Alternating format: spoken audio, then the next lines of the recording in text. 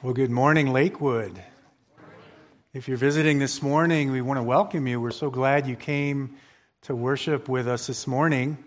And we're going to continue in our worship as we take up again with Genesis 3. We feel the highest form of worship is the proclamation and study of God's Word. So we just got two verses this morning. If you would stand for the reading of God's Word. This is God's holy and inspired Word. This is Genesis 3, verse 20 and 21. Now the man called his wife's name Eve, because she was the mother of all the living. Then Yahweh God made garments of skin for Adam and his wife, and he clothed them. Heavenly Father, we pray you are blessed by the reading of your word this morning. In Jesus' name, amen. You may be seated. So, over the last few weeks in the book of Genesis, in this chapter, chapter 3, which is really arguably the most foundational chapter in the Bible, we have seen the greatest tragedy of mankind followed by the greatest hope of mankind. The greatest tragedy of mankind, of course, is the fall of mankind. In the fall of Adam, the sin of Adam, the first man. And then the vast, devastating reality of the fall is met immediately with a glorious promise that paved the way for all other promises. The catastrophic effects of the fall cannot be overstated. Mankind had its beginning in perfect paradise, in perfect communion with God. But then with the fall, the entirety of the created universe fell when Adam fell. And suddenly, for the first time, sin and death entered in, bringing decay, failure, disappointment, weakness, sadness, sorrow, pain, failure, discomfort, remorse, regret, conflict, hate, envy, jealousy, vengeance, fear, bitterness, selfishness, confusion, dishonesty, deception, manipulation, and on and on. The paradise that Yahweh created, we lost in the fall of Adam. The Puritan Thomas Brooks mentioned 5 things that we lost in the fall. He said we lost our holy image and became vile. We lost our sonship and became slaves. We lost our friendship and became enemies. We lost our communion and became strangers. We lost our glory and we became miserable. Yet while the effects of the fall are overwhelming, a promise immediately is revealed in Scripture of a coming seed, a coming Redeemer who would make all things new. Verse 15 of chapter 3 is so pivotal. When Yahweh spoke to the serpent, and he said, "And I will put enmity between you and the woman, between your seed and her seed. He shall bruise you on the head, and you shall bruise him on the heel." Right here following the tragic fall of man is the seedbed of the gospel, sometimes referred to as the proto-euangelion, the first gospel. Mercy in the midst of judgment, victory emerging from defeat, the greatest hope of mankind rising to save out of the ashes of fallen mankind. A Redeemer who would deal a crushing blow to the head of the serpent and thus conquer sin and death. Adam heard this offer loud and clear. He believed in this promise and he embraced it. Adam had faith that Yahweh would provide salvation through a coming seed. From the perspective of redemptive history, the promise of this coming seed is the first revelation of redemption through a Redeemer that Yahweh would provide. So 2 strong themes are presented here in verses 20 and 21 that will run throughout all of redemptive history, all the way to the cross and beyond. One of them is our hope of redemption would rest on faith alone, as we're going to see here in verse 20, in the faith of Adam. The second would be our hope of redemption would rest in a sacrifice, who Yahweh would provide, as we're going to see in verse 21, through the shed blood of a substitute. Faith in a coming Redeemer goes to the heart of defining every believer who's ever been born again. That we have put our faith, all our hope, in a God who provides a substitute by providing salvation through a sacrifice who would take the punishment we deserve, which is prefigured in the seed of the woman being bruised on the heel. Yet despite that, would gain victory over sin and death, prefigured in the fatal bruising of the head of the serpent. So we can be made spiritually alive from the dead and thus reverse the curse. That is the hope of saving grace. That is the hope of amazing grace. And Adam believed every bit of it. And astonishingly, in these verses, we see through Adam, in the fall of man, being quickly replaced by the faith of man. So point one in your outline, Adam affirms God's promise of life. Verse 20, now the man called his wife's name Eve, because she was the mother of all the living. So how exactly does Adam affirm God's promise of life? By calling his wife Eve. Well, let's look back at the previous verse, 19. By the sweat of your face you will eat bread till you return to the ground, because from it you were taken, for you are dust, and to dust you shall return. Amazingly, Adam named his wife Eve, Hepha in the Hebrew, meaning mother of all the living, in the face of just hearing a divine death sentence pronounced on him. But why the death sentence? We'll look back at chapter 2, verses 16 and 17. The reason Yahweh commanded the man, saying, from any tree of the garden you may eat, but from the tree of the knowledge of good and evil you shall not eat of it. For in that day you eat of it, you will surely die. Adam broke the commandment when he ate. And now he hears that he, as well as all of mankind, is under a death sentence. And yet, Adam turns around and calls his wife life. That's amazing faith. Eve would be the fountainhead of life. From her would come all the living. Do you see Adam's faith here? He just heard for the first time he will die, and he immediately calls his wife life. That is hope. That is faith. Adam believed, he confessed, and he embraced the promise of verse 15, the first gospel. He believed God's promise was more powerful than the sentence of death. Bottom line, he could have named his wife anything, but he names her life, seed of the living. Why? Because he believed the gospel. And remember, this is the second name given to his wife. The first name he gave her was woman, given to the woman, was woman before the fall, because she was taken out of man.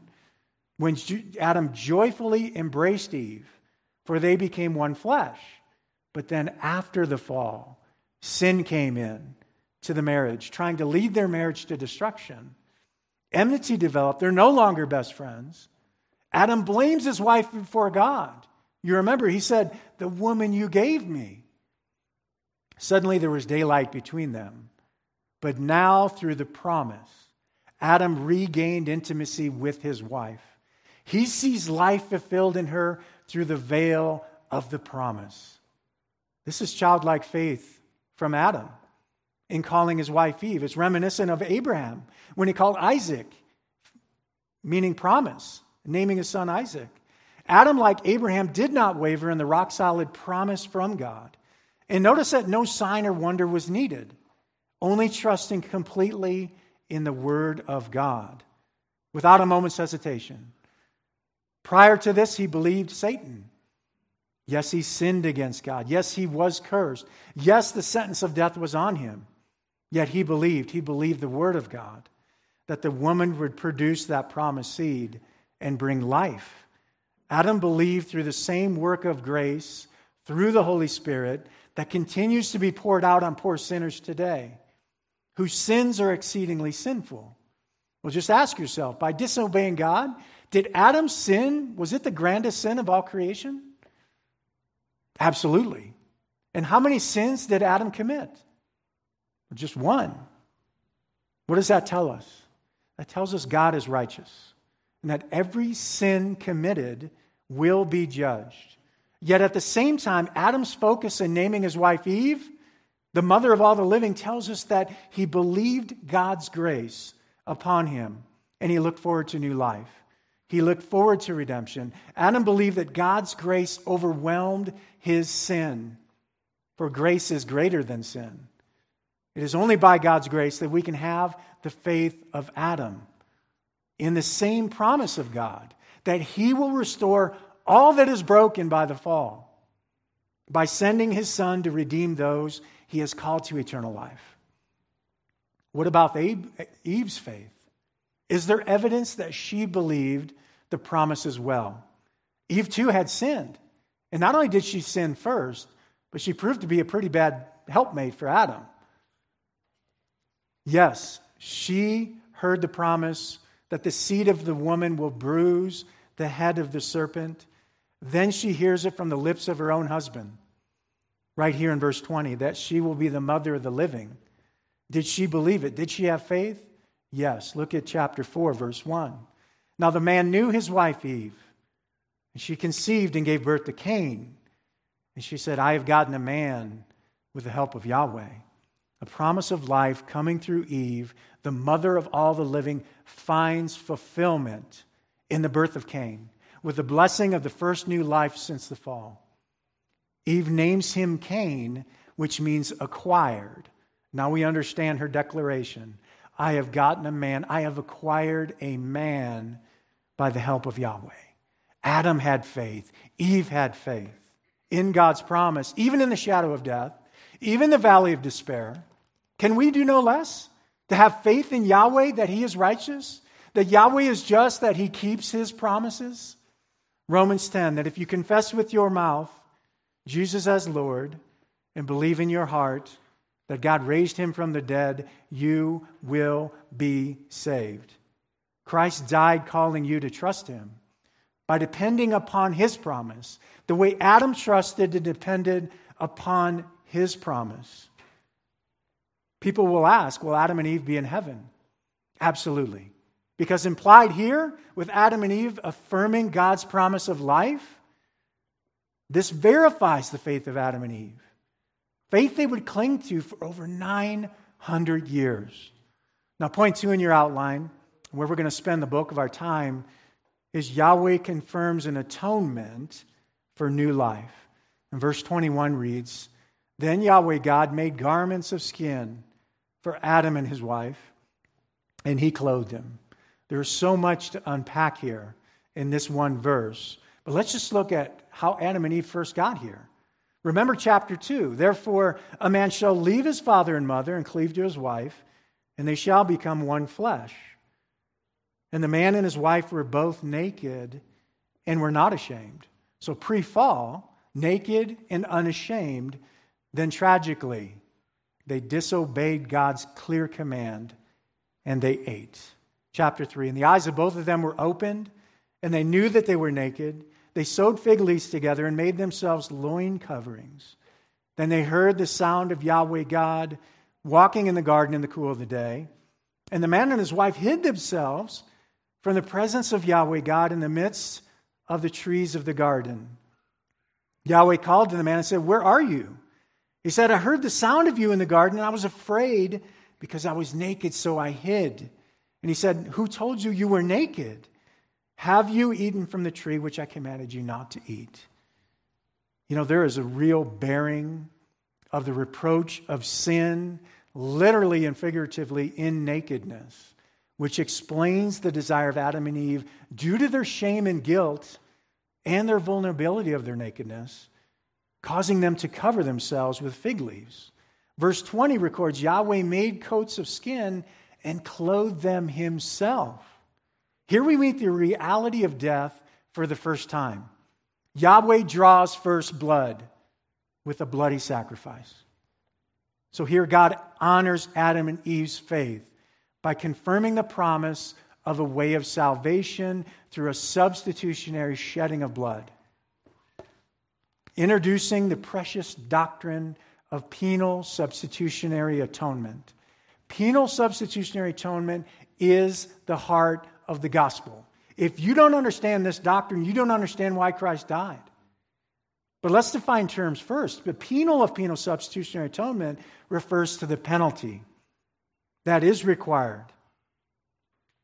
You may ask, why is a penalty required? because God is holy and God is just. And every sin ever committed in the history of the world by every sinner must be paid for.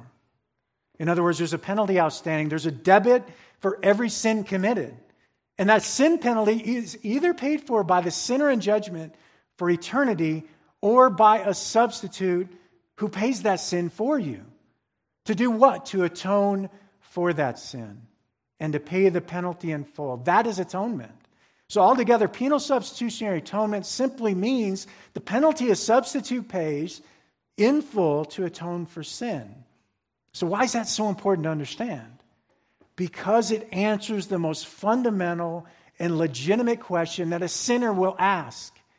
And that is, how can God, who must rightly judge every sin of every sinner in the world, with perfect righteousness and perfect justice, not overlooking a single sin, as he didn't overlook Adam's sin, how then is it possible for me, a sinner, to be reconciled to such a holy God?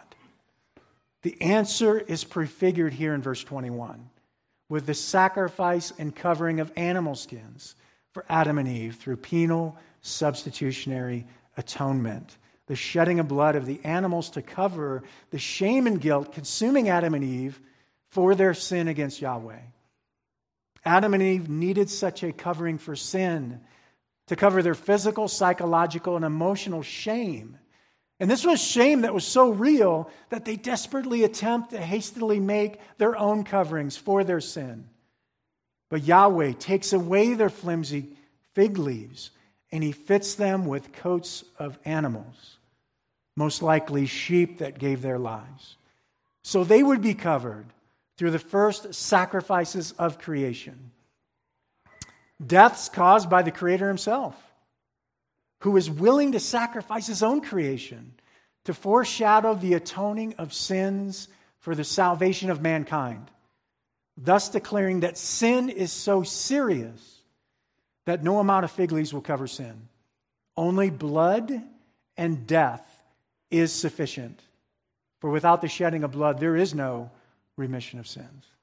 Yahweh warned them that only death is sufficient to pay the price when sin is committed.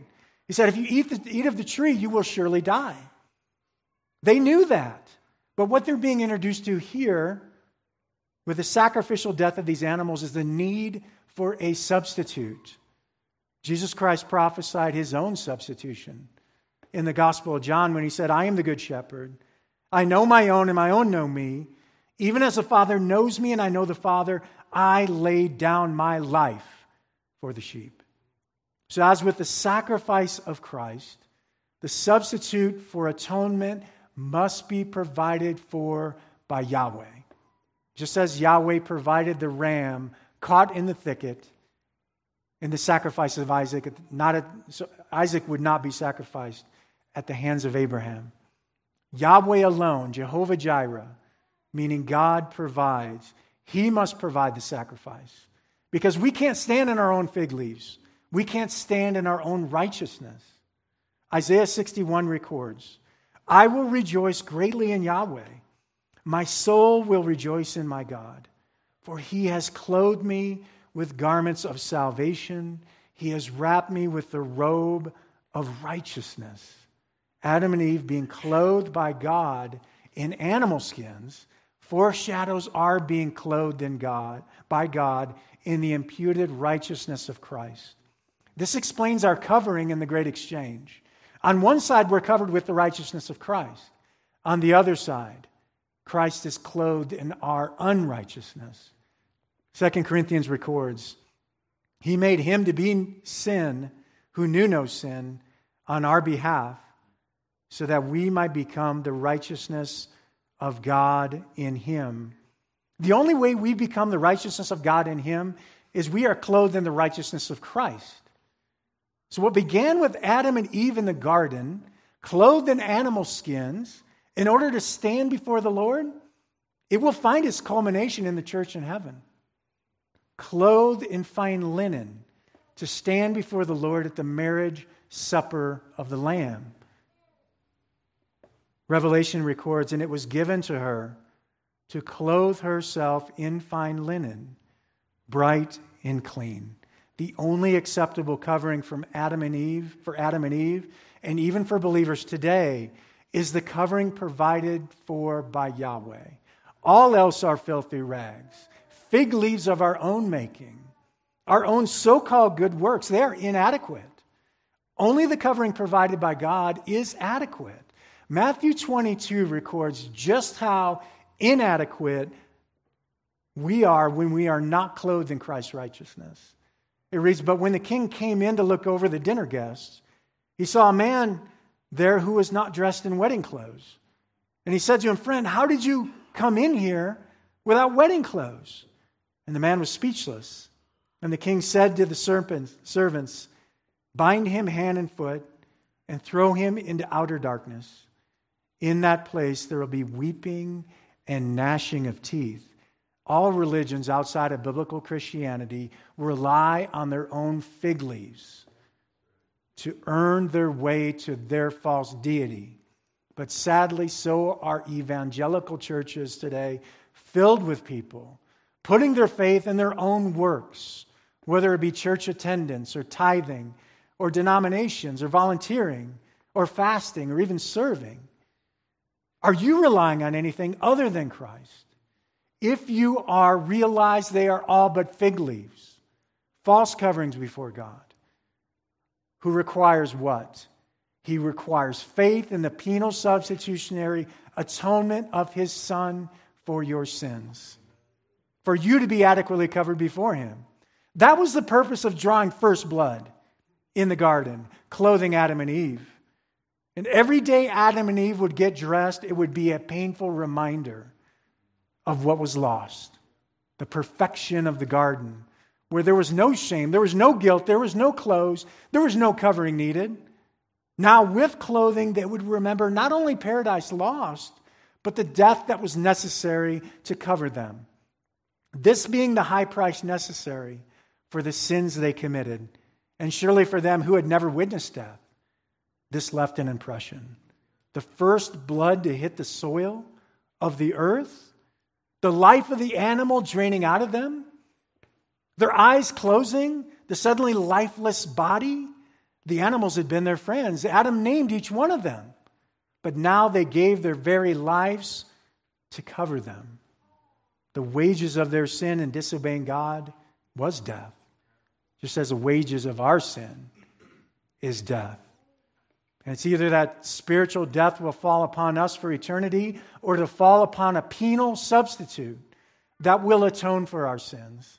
So we've looked at the first blood shed with the animal sacrifice to cover Adam and Eve, which inaugurated and foreshadowed a whole sacrificial system that spilled untold barrels of blood over the centuries, pointing ahead to one sacrifice for all time.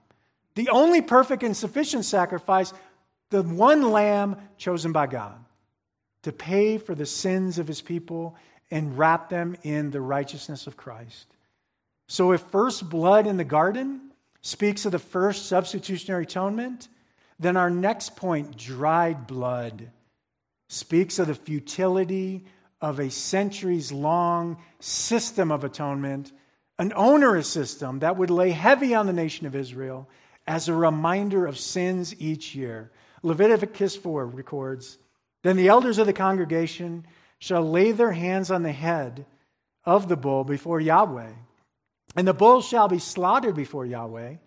Then the anointed priest shall bring some of the blood of the bull to the tent of meeting, and the priest shall dip his finger in the blood and sprinkle it 7 times before Yahweh in front of the veil." This verse describes the duties of the high priest, which was to enter the Holy of Holies once a year on the Day of Atonement, Yom Kippur. Yom is the word for day. Kippur comes from the word kafar, meaning to make atonement. So after the slaughter of the sacrifice, the high priest would take that bowl containing that hot blood of the sacrifice behind the veil into the Holy of Holies, where the Ark of the Covenant was kept. And after dipping his finger in that hot blood of this freshly spilt sacrifice, he would sprinkle the blood 7 times before Yahweh on the mercy seat of the Ark of the Covenant, which was a gold lid, situated between the broken law and the Shekinah glory of his presence, thus making intercession before Yahweh for the sins for which the sacrifice was made.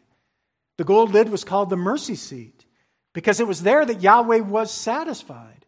It was there where Yahweh was appeased by the sacrifice in the intercession of the high priest. Here we see the singular action of the high priest, the intercession of the high priest for those whose sins were atoned through the shed blood of the sacrifice. One action for one people. Not for the world, not for the Egyptians, not for the Babylonians, not for the Assyrians, not even for the whole of the nation of Israel, but only those of the nation of Israel that were present on Yom Kippur to witness a sacrifice and then wait for the emergence of the high priest from the Holy of Holies, confirming that those who were present to witness the work of the high priest on their behalf had their sins atoned for. But just for that year. Just for that year. They'd have to come again next year, and the next year, and the next year, as long as they lived to have their sins atoned for. The problem was the sacrifice and intercession not only did not atone for their sins for the year, but even more problematic, that animal blood of the sacrifice never did atone for their sins, ever, because it was never meant to. It never appeased Yahweh because it was never meant to. The whole sacrificial system never appeased Yahweh because it was never meant to. 10,000 Yom Kippurs never appeased Yahweh because it was never meant to. None of those sacrifices ever paid for one single solitary sin because they were never meant to. The sacrifices, rather, were performed over and over and over again as a reminder of sins. It's called an anamnesis in the Greek. Listen to Hebrews 10.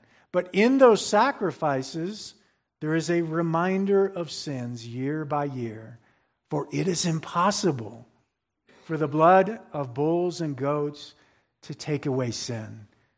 This reminder of sin was to symbolize and represent a future sacrifice that would appease Yahweh. Just as a sacrifice by Yahweh for Adam and Eve in the garden was a reminder of sins that represented a future sacrifice that would atone for sins perfectly, completely, to the uttermost by our great high priest, Jesus Christ. Again, Hebrews 10. And every priest stands daily, ministering and offering time after time the same sacrifices, which can never take away sins. But he, having offered one sacrifice for sins for all time, sat down at the right hand of God. Now, can you imagine? The high priest would enter the Holy of Holies, offering this time after time the same sacrifices. Year after year after year, he had to be confronted by the eerie reminder of the dried blood of the previous year's sacrifice. Knowing instinctively that this atonement was not effectual, it wasn't efficacious for forgiving sins. Therefore, there was a clear futility to his work of intercession. And that is why there's no seat in the Holy of Holies, because the work of the high priest is never effective in forgiving sins. Therefore, the work of the high priest is what? It is never finished. Thus, the dried blood that accumulated each year on Yom Kippur was illustrative of its failure to forgive sins. So while Adam and Eve were part of the first blood that was shed, those of the nation of Israel were part of the perpetual blood that was shed, that lasted for centuries. Yet in both cases, not a single sin was atoned for. For it is only the one sacrifice for all time that takes away sins of both Jews and Gentiles. There are, however, some important insights we can learn from the sacrificial system under the Levitical priesthood given by God. First off, the singular act of the high priest to atone for sins was not for the world. Substitutionary atonement in Scripture is never for the world, but rather for the people of God. And the people of God were those participating in Yom Kippur in the Old Testament. Consider the messianic Isaiah 53, speaking of Christ, the suffering servant, dying not for the world, but dying for the many. It reads, "My servant will justify the many, as he will bear their iniquities." In the New Testament, God's people expanded from those of the elect nation of Israel to the elect Jews and Gentiles scattered throughout the world. This is evidenced in John 11, when we hear from none other than the high priest of Jesus' day prophesying who Christ would soon die for.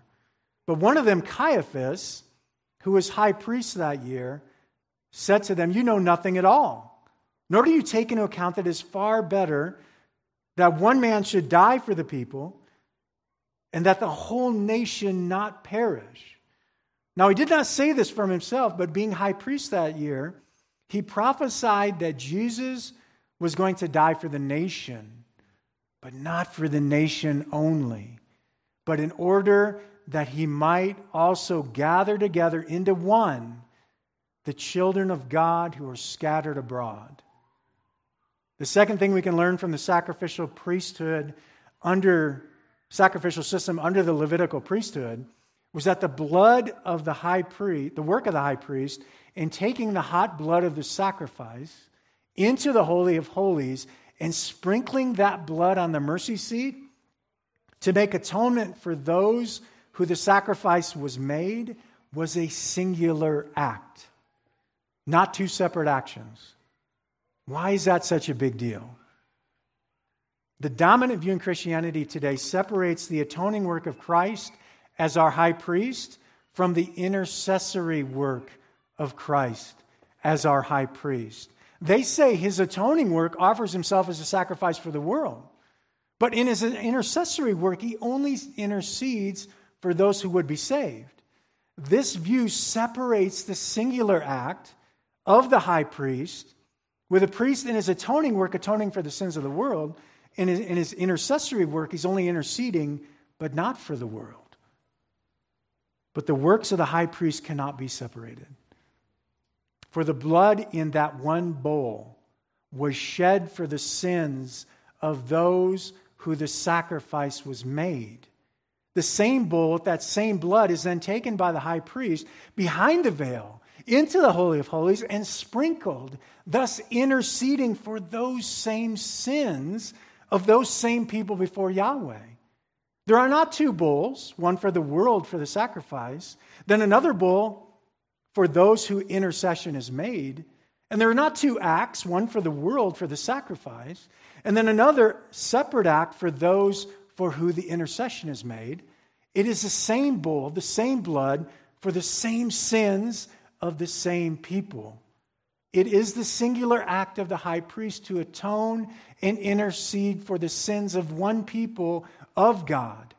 So the atonement and the intercession has to be connected. Why? This is so key, because Christ's atonement is the grounds for Christ's intercession. Christ's sacrifice on the cross is the grounds for his intercession before the Father. The people for which the finished work of Calvary was accomplished, Christ is saying to the Father, here they are.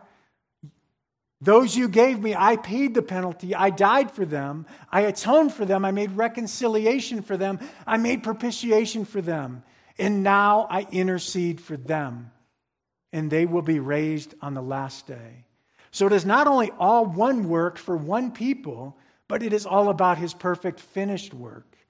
What does Jesus say in John 10? He said, now this is the will of him who sent me, that of all that he has given me, I lose nothing, but raise it up on the last day.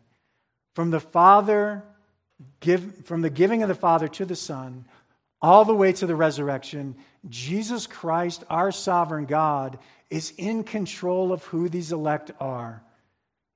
And he will lose none of them that the Father has given them. But how? By saving them. All of them.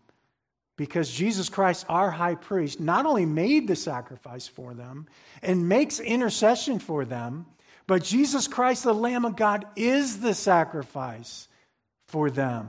Ephesians 5, and walk in love, just as Christ also loved us and gave himself for us, an offering and a sacrifice to God as a fragrant aroma.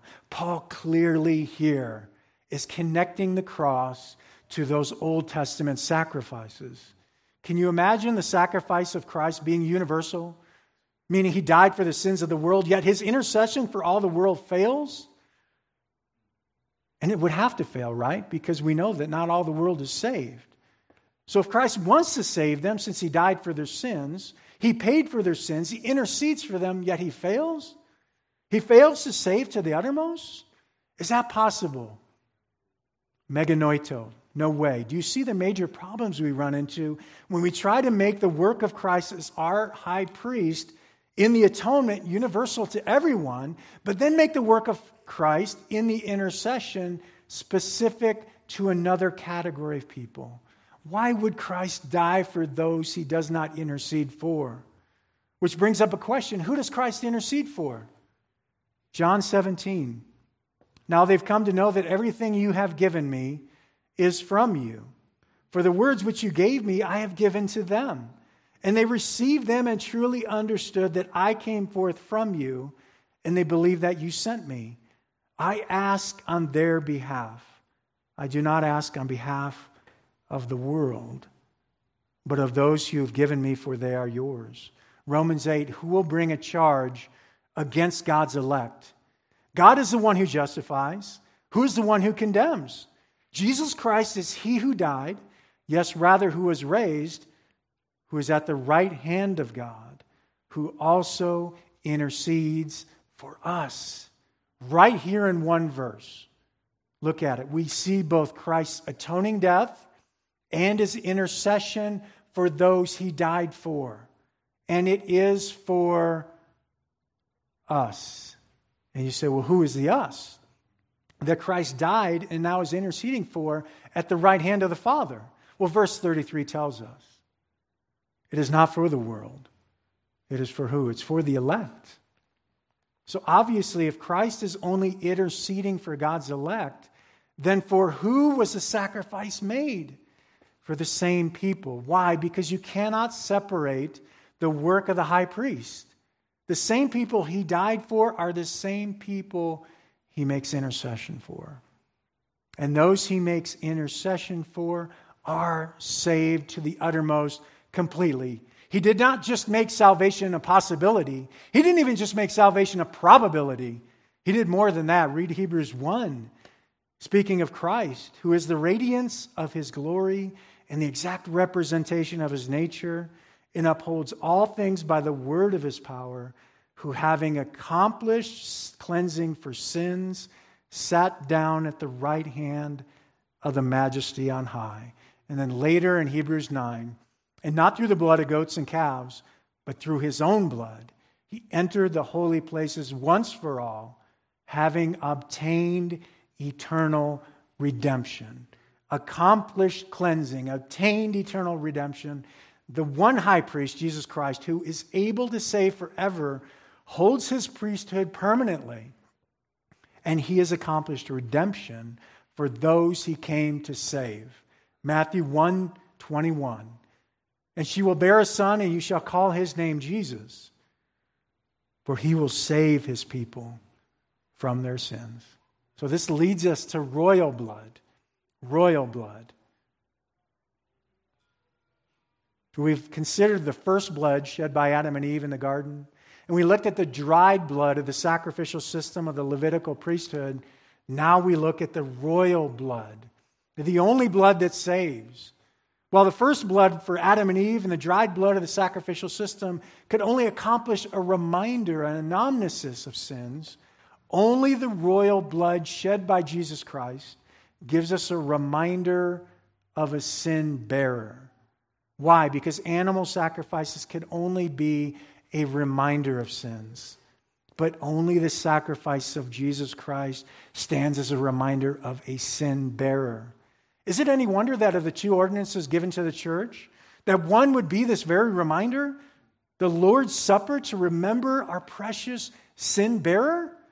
The nation of Israel, through thousands of sacrifices, centered their worship around a remembrance of sins.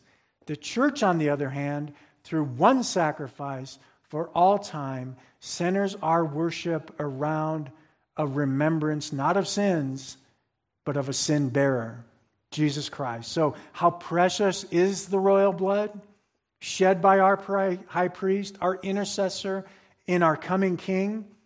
What could his blood do that the blood of animals could not do? Well, Hebrews 9 tells us, how much more will the blood of Christ, who through the eternal Spirit offered himself without blemish, cleanse your conscience from dead works to serve the living God? And then Hebrews 10, therefore, brothers, since we have confidence to enter the holy places by the blood of Christ, by a new and living way which he inaugurated for us through the veil that is his flesh, since we have a great high priest over the house of God. Only the blood of Christ actually atones, cleanses us from sin, and only the blood of Christ gives us entry into the holy places, where our great high priest intercedes for us on our behalf. And this is what the first blood shed for Adam and Eve pointed to. And this is what every sacrifice made in the Levitical priesthood, emblematic in the dry blood, it's what it pointed to as well. New life from the dead in our justification through the precious blood of Christ, and new life from the dead in our sanctification through Christ's intercession. It all ties together. So as we think back of the shed blood of the animals for Adam and Eve, we see in it Yahweh confirming a future atonement for our new life. And surely this promised new life gave Adam and Eve strong encouragement. Adam was encouraged to name his wife Life in the face of death. And Adam and Eve were encouraged that their sin would be atoned for. Hebrews 6. So that by two unchangeable things, in which it is impossible for God to lie, we who have taken refuge would have strong encouragement to take hold of the hope set before us. This hope we have is an anchor of the soul, a hope both sure and confirmed, and the one which enters within the veil. Likewise, one of the greatest signs of Christian maturity is that we're not tossed to and fro, because we have this same hope. We have this same anchor of the soul. And so certain, so sure, and so unchanging is the hope we have, because we have entered with Christ behind the veil. You know what that means? It means the only way we get this elevated position in Christ is because Christ's work on our behalf has already been accepted by Yahweh, by the Father. This gives us real hope.